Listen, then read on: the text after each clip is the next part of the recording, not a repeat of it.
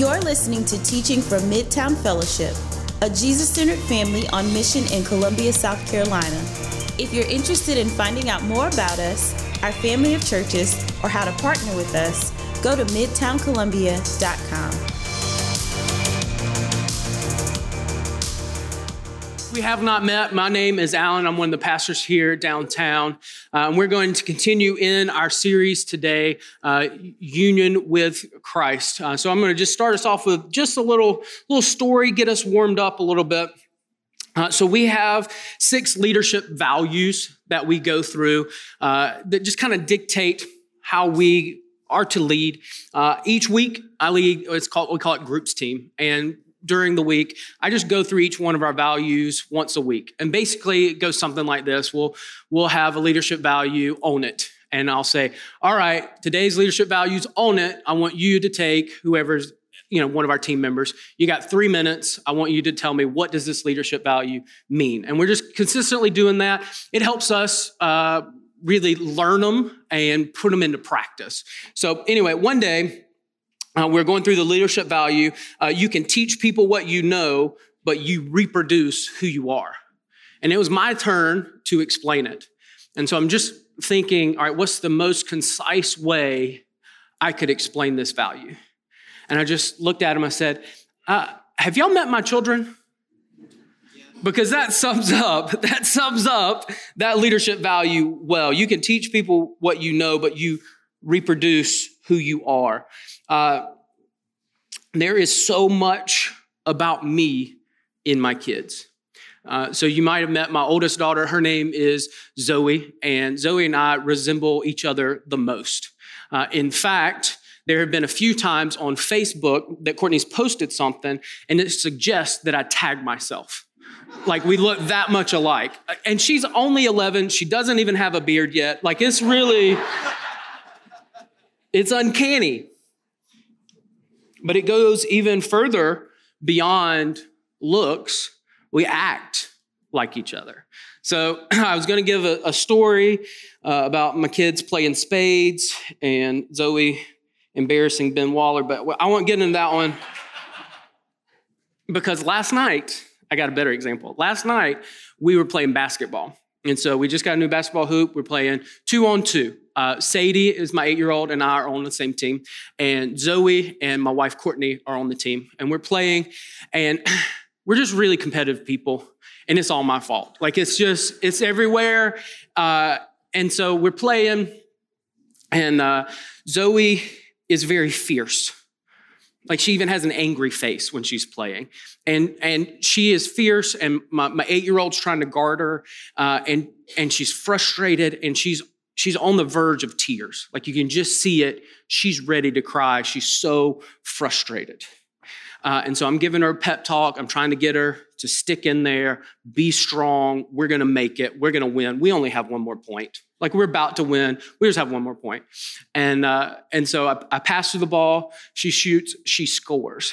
And like immediately I run up to her and I said, don't show them your tears. Show them your baskets. I was like, oh my gosh, what is wrong with me? Oh, she's 8. But like, I just breathe this competitive nature. It's like, we are going to win. And I kid you not, later that night, we're putting them to bed and I give her a little dap and I'm like, congrats, champ. And she's giggling and loves it. And I just hear Zoe and her share the same room. And I just hear Zoe pipe up. She's like, hey, Mom, if you're going to be my partner, you got to learn to shoot. And it's just like, this is hilarious. I'm giggling. And then I just have to apologize to my wife. Like, this is all my fault. Like, this is all me. They get this from me. Some would say that the apple doesn't fall far from the tree. My kids are a lot like me. I reproduce who I am. And a lot of what we're going to talk about in our sermon today is that very concept. But we're going to take it even further back. We're going to talk about what we have inherited from our first parents. So turn with me. We're going to be in 1 Corinthians chapter 15, starting in verse 21 and 22. So you can open your Bibles, your apps, or follow along with me on the screen. Turn to 1 Corinthians chapter 15. We're going to start in verse 21.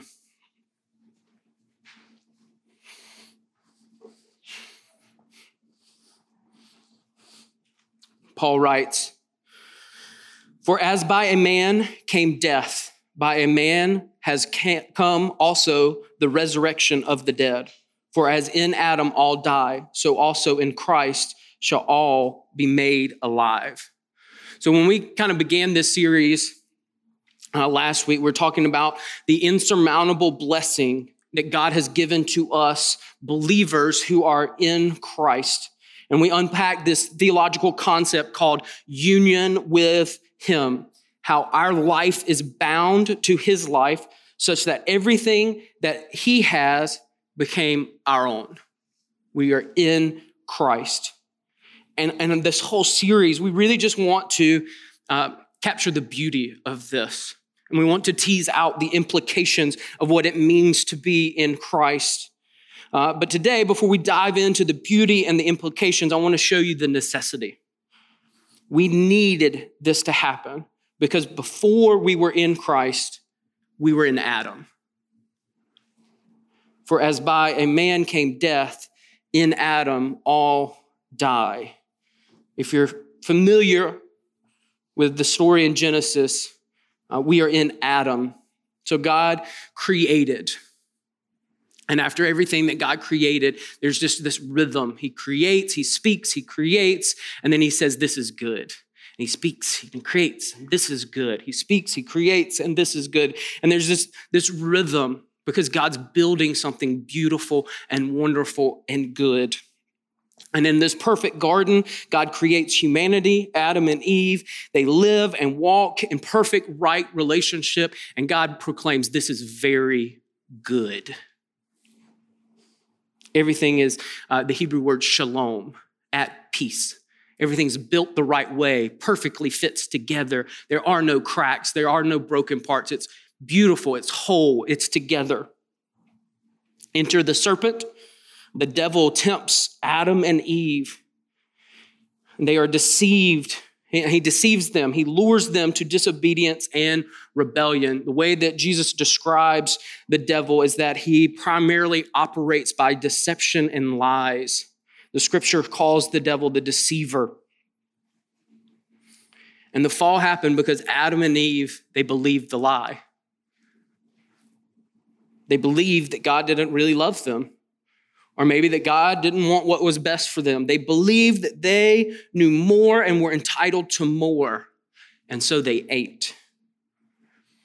And as a result, all that was so good and very good, so shalom and at peace and whole and right and fitted together just so, all of it was broken, bent, and fractured. We see glimpses of God's peace, but it's like we're looking in a broken mirror because everything is distorted and cracked, bent, broken, and cursed. They were removed from the garden in God's abiding presence. Their sin brought death and disease and destruction, and Adam passed down his choice and his consequences to us. We are in Adam. And that means that his sin was passed down to us. The apple doesn't fall far from the tree. We inherited his sinful nature from him. Because of Adam, sin now infects everything and everyone. It's like a genetic trait that has been handed down from person to person for generation to generation.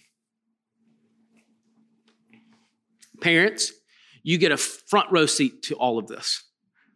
How many of you had to teach your kids to say no? Right? You don't have to do it. You don't have to teach your kids to lie. You don't have to teach your kids to hit. You don't have to teach your kids to disobey in 1,000 different ways. I remember my mom has used to say something, and I might even say it myself these days, because even though you swear you won't be like your parents, you will. I didn't raise you this way. But you didn't have to. I inherited it. I'm hardwired because I'm in Adam. And this concept of being in Adam is not just for our kids. It's not something we grow out of. Adam is in us and we are in Adam. Some of us, our in Adam nature is very present. Like you see it, you know it. We rebel in very outward ways. For other of us, our in Adam nature is more hidden. So I'm going to give you a quick little test, a little scenario to help you expose for all of us our in Adam nature. What if during this week we recorded all of your inner dialogue as you drove through Columbia during 5-hour traffic, and we played it next week? I have a feeling it might expose something. Maybe it'll show your impatience and irritation. Might we hear your cursing, your judgment and your condemnation? Maybe anger, if not rage. Like when I even was writing this and I was thinking about this, I felt it. I felt it already. Like when I'm driving, I'm not always internal with my processing. I might yell out, "Get over, use your blinker. Are you kidding me? Sure, this is your world. We're just living in it. Could you please hurry up? It's called a fast lane. Why are you in it?" Like all of this, it just gets exposed in me, in us. And that's a funny example, but the reality is we all know that there's a problem in us. When you feel it, we all definitively know there is a problem around us. We know that we are broken and the world is broken. And we don't always know how to fix it. And one of the big problems is many times people get caught up treating symptoms rather than actually curing the illness. Martin Luther King Jr. said, "There's something wrong with our world, something fundamentally and basically wrong. I don't think we have to look too far to see that. And when we stop to analyze the cause of our world's ills, many things come to mind. We begin to wonder if it's due to the fact that we don't know enough. But it can't be that, because in terms of accumulated knowledge, we know more today than men have known in any period of human history. It can't be because man is stagnant in his scientific progress. Man's scientific genius has been amazing. I think we have to look much deeper than that if we are to find the real cause of man's problems and the real cause of the world's ills today. If we are to really find it, I think we will have to look in the hearts and souls of men. It's really important that we're aware of what's wrong with us so that we can be pointed to the right solution. If you misdiagnose the underlying problem, you have virtually no chance of solving the deepest problem. It's like if you have pneumonia, it's not enough to just treat the cough. It's not enough to just treat the symptoms. You must deal with the root problem. And the root problem is that we are in Adam and that Adam is in us. It is clear that we dwell in sin and that sin dwells in us. The apple didn't fall far from the tree. We have believed the lies. We have acted in deceit. The effects of the curse are in us and around us. This means that the solution cannot be found from within. The inner is polluted. We need to be cleansed. Sin runs in our bloodlines. It flows through our veins. So self-actualization and self-help, they actually won't cut it. They might improve some things, and you might treat some of the symptoms, but you can't cure the disease. You can't change from within. You can't perfect yourselves. We can't absolve ourselves. So recently, we moved up to the Northeast, and it's increased my commute time. And therefore, it's increased my chance to listen to some podcasts. And some of my favorite types of podcasts are what I guess you call long-form. There you go. Long-form interviews where it can be an hour and a half. The host is sitting down with someone who's super smart, super successful, and they're just trying to figure out how did you get here? What happened in your life? How did you come about this? What are you doing now? It's really fascinating. It's almost like people watching. I just get to learn so much about how people work. And one of the ththings that's so fascinating is most of these people are incredibly rich and successful. And now that they have somewhat arrived, their number one goal, almost verbatim for each one of them, is self-improvement and self-actualization. And they just talk about all the things that they're doing to perfect themselves, even ways in which they're trying to extend their life. They're using exercise and wellness routines, talk about how to sleep, how to eat, self-reflection, meditation, therapy. Even people are talking about microdosing mushrooms and psychedelics. I mean, they're just all out there trying to figure out, how can I make the best version of myself? How can I fix that inner self that is broken?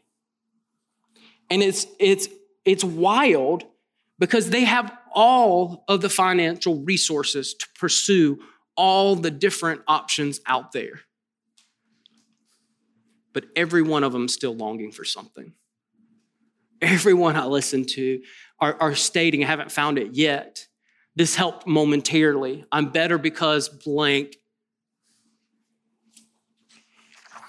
Even with all of their resources, they just can't fix themselves. Help must come from the outside. And so I'm going to talk to you about the solution. But here's what I need from you. So this whole series, when Ant, our pastor at Two Notch, who was here last week, when he was pitching this whole series to us, kind of the motivation for it was, I want our people to love Jesus more. Sometimes, as pastors, we think about, we really want our people, we want you guys, to spend more time with Jesus, spending time in prayer and in the Word. And Ant's hypothesis is, if you fell more in love with Jesus, you would want to spend more time with him. And so that's our whole goal in this series, is we want you to hear and see and experience the goodness of who God is. And may it well up in you a love and a desire to be with him and to live out what he has done for you. So I'm about to give you some good news. And here's where I need your help. We, as a church, are not known for responding out loud, verbally, or through claps with good news. But you know what? Thank you. We're going to do that today. I want to change it. I'm going to help you practice falling in love, because I'm going to tell you some good things.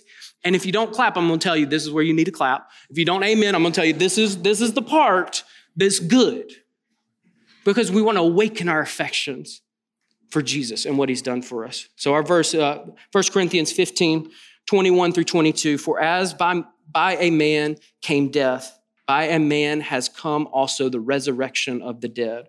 For as in Adam all die, so also in Christ shall all be made alive.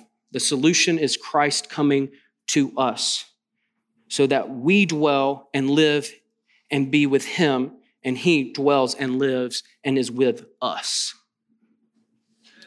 Yeah, that's a good one. That's a good practice. That's it. Hey, we need new blood. We need help from the outside.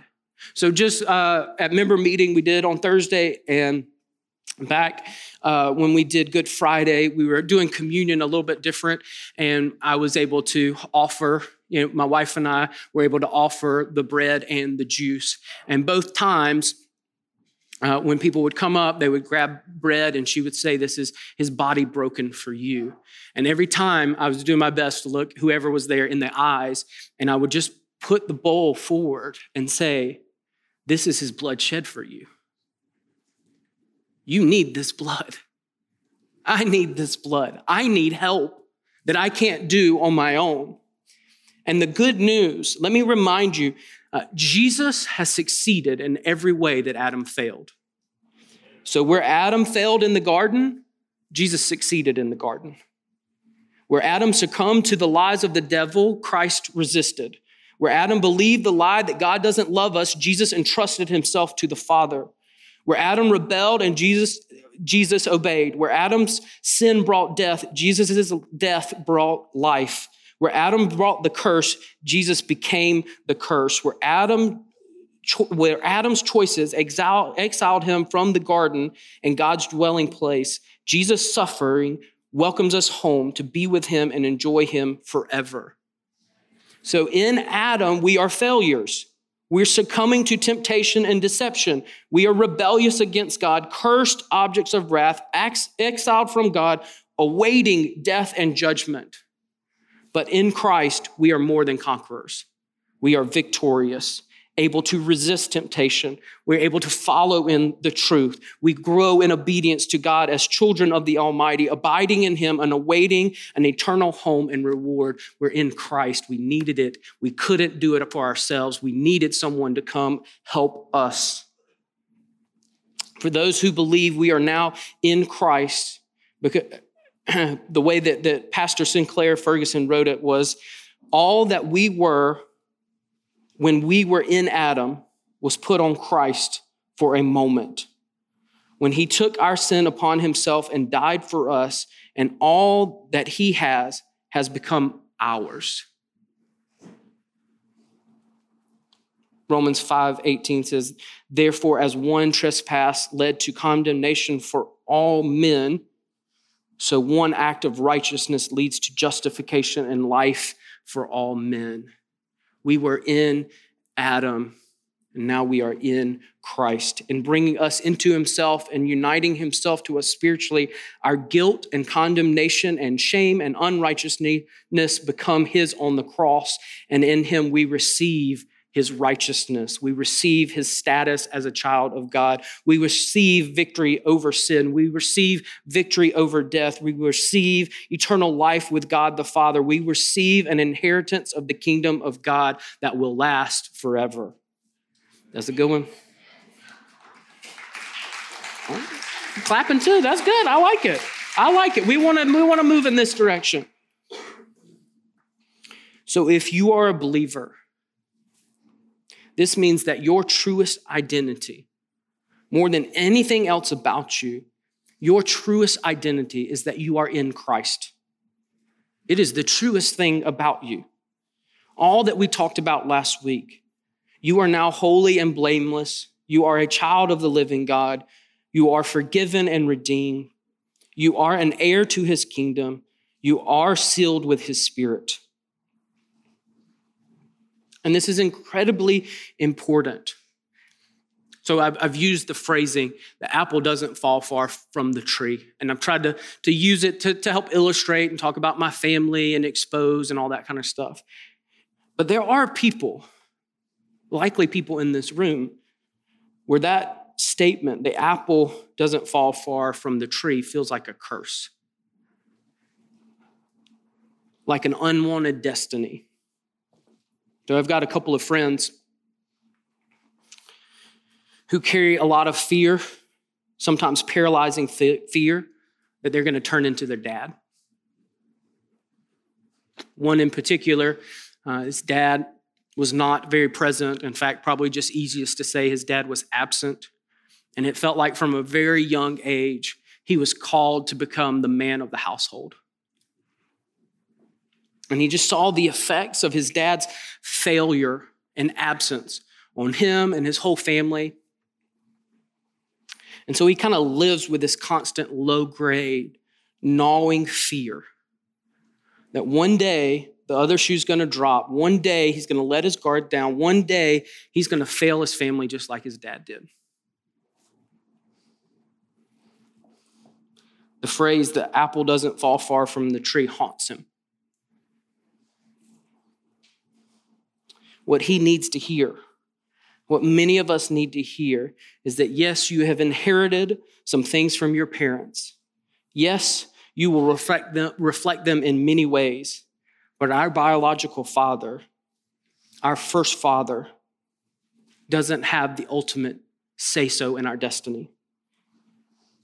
Our destiny is what is written in Romans chapter 8, verse 29. For those whom he foreknew, he also predestined to be conformed to the image of his Son. Many of us have felt trapped in our sin, in our shame, and even in our life trajectory. Petrified that we were destined to become the worst parts of ourselves, the worst parts of the people who raised us, that the sins of our parents or the sins of others would just go on repeating themselves in us, and the wounds and the scars that we bear would haunt us, that our destiny was set. And then we read Romans 8:29, for those who he foreknew, he also predestined to be conformed to the image of his Son. Our destiny is set in Jesus. When we read this, I don't sing, but it puts my heart into song. My destiny is changed. I'm not conformed to the ways in which I was living. I have been set free. So the song, Hallelujah, Thank You, Jesus. I was a prisoner, now I'm not. With your blood, you bought my freedom. Hallelujah for the cross. For those who are in Christ, the course of your life has been altered. The trajectory is not the same. Help has come. Help has come from the outside to change the inside. You were in Adam, and for those who believe, you are now in Christ. Now, I'd love to keep telling you more about the beauty of this. I'd love to tell you more about the application of this, but I've got to save it for the whole rest of the series. I can't steal good content from future sermons. So I'm going to give you one last scripture, and I'm going to give you a couple of stories to help you understand this idea, this concept. Ephesians 4, verse 22 and 24, it says, put off your old self, which belongs to your former manner of life and is corrupt through deceitful desires, and to be renewed in the spirit of your minds, and to put on the new self, created after the likeness of God in true righteousness and holiness. In Christ, you had in Adam, you had a former manner of living. Your old self, we were in Adam. Now we are called to renew our minds and to put on the new self and to live out what it means to be in Christ. So here's my first illustration. Have y'all seen the wonderful, delightful movie Princess Diaries? It's old school, but classic. You have Mia, played by Anne Hathaway. She didn't know her true identity until her grandmother, Julie Andrews, showed up and to inform her that she was a princess. She doesn't feel like a princess. She doesn't act like a princess. And the whole of the movie is her trying to decide how and if she's going to live out her new identity. If she's going to take on the life changes, the responsibility, and the privileges. When we are in Christ, there's a similar sense that he's telling us we have a new identity, and he's inviting us to live it out. On a more serious note, we have a ministry called Recovery. Recovery is a group that meets in a 10-week cycle. And the goal is we want to help people achieve freedom and healing from issues that seem unbeatable in their lives. We've seen God do incredible things through this ministry. I would say if you have not attended, you should. I won't overhype it because the next cycle doesn't start till the fall. But when you hear it advertised again and you haven't been there, I recommend it. So we start Recovery the first night. We asked people to write down one word or phrase to describe themselves. And kind of the idea behind it is they choose a word and then they share why they chose that word. And it's a real simple, easy way to understand the story people are coming from and the way, almost the inner monologue, the way that they talk to themselves. This past cycle, here's some of the words that people wrote down. I am a slave. I'm unredeemable. I am broken beyond repair. I'm a victim. I am hopeless. I am damaged goods.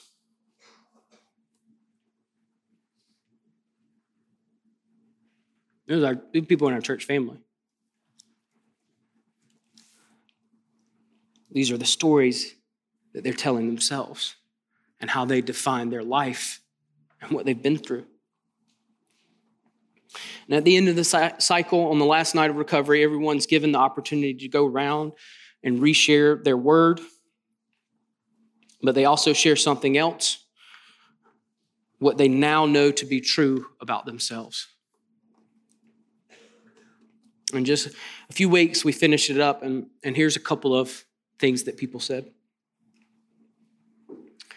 I walked into recovery feeling like a victim of sexual assault, that I was totally broken. My word was victim. But now I know that I am redeemed and whole. I was in Adam, and now I'm in Christ. And I'm learning my new story and my new identity and how I live it out. Another person walked into recovery and said that they felt that their word was slave, but now they know they have freedom in Christ to repent and believe the gospel.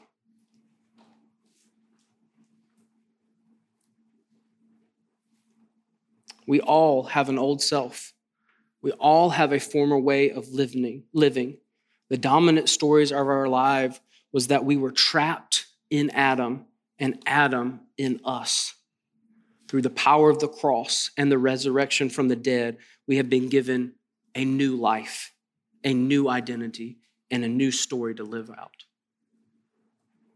We were in Adam. Now we are in Christ. And we're going to spend the next 5 weeks or so just fleshing that out. What are the beauty of it? What are the implications? And our hope and our prayer is that in the midst of that, you would fall more in love with Jesus for who he is and what he's done for you.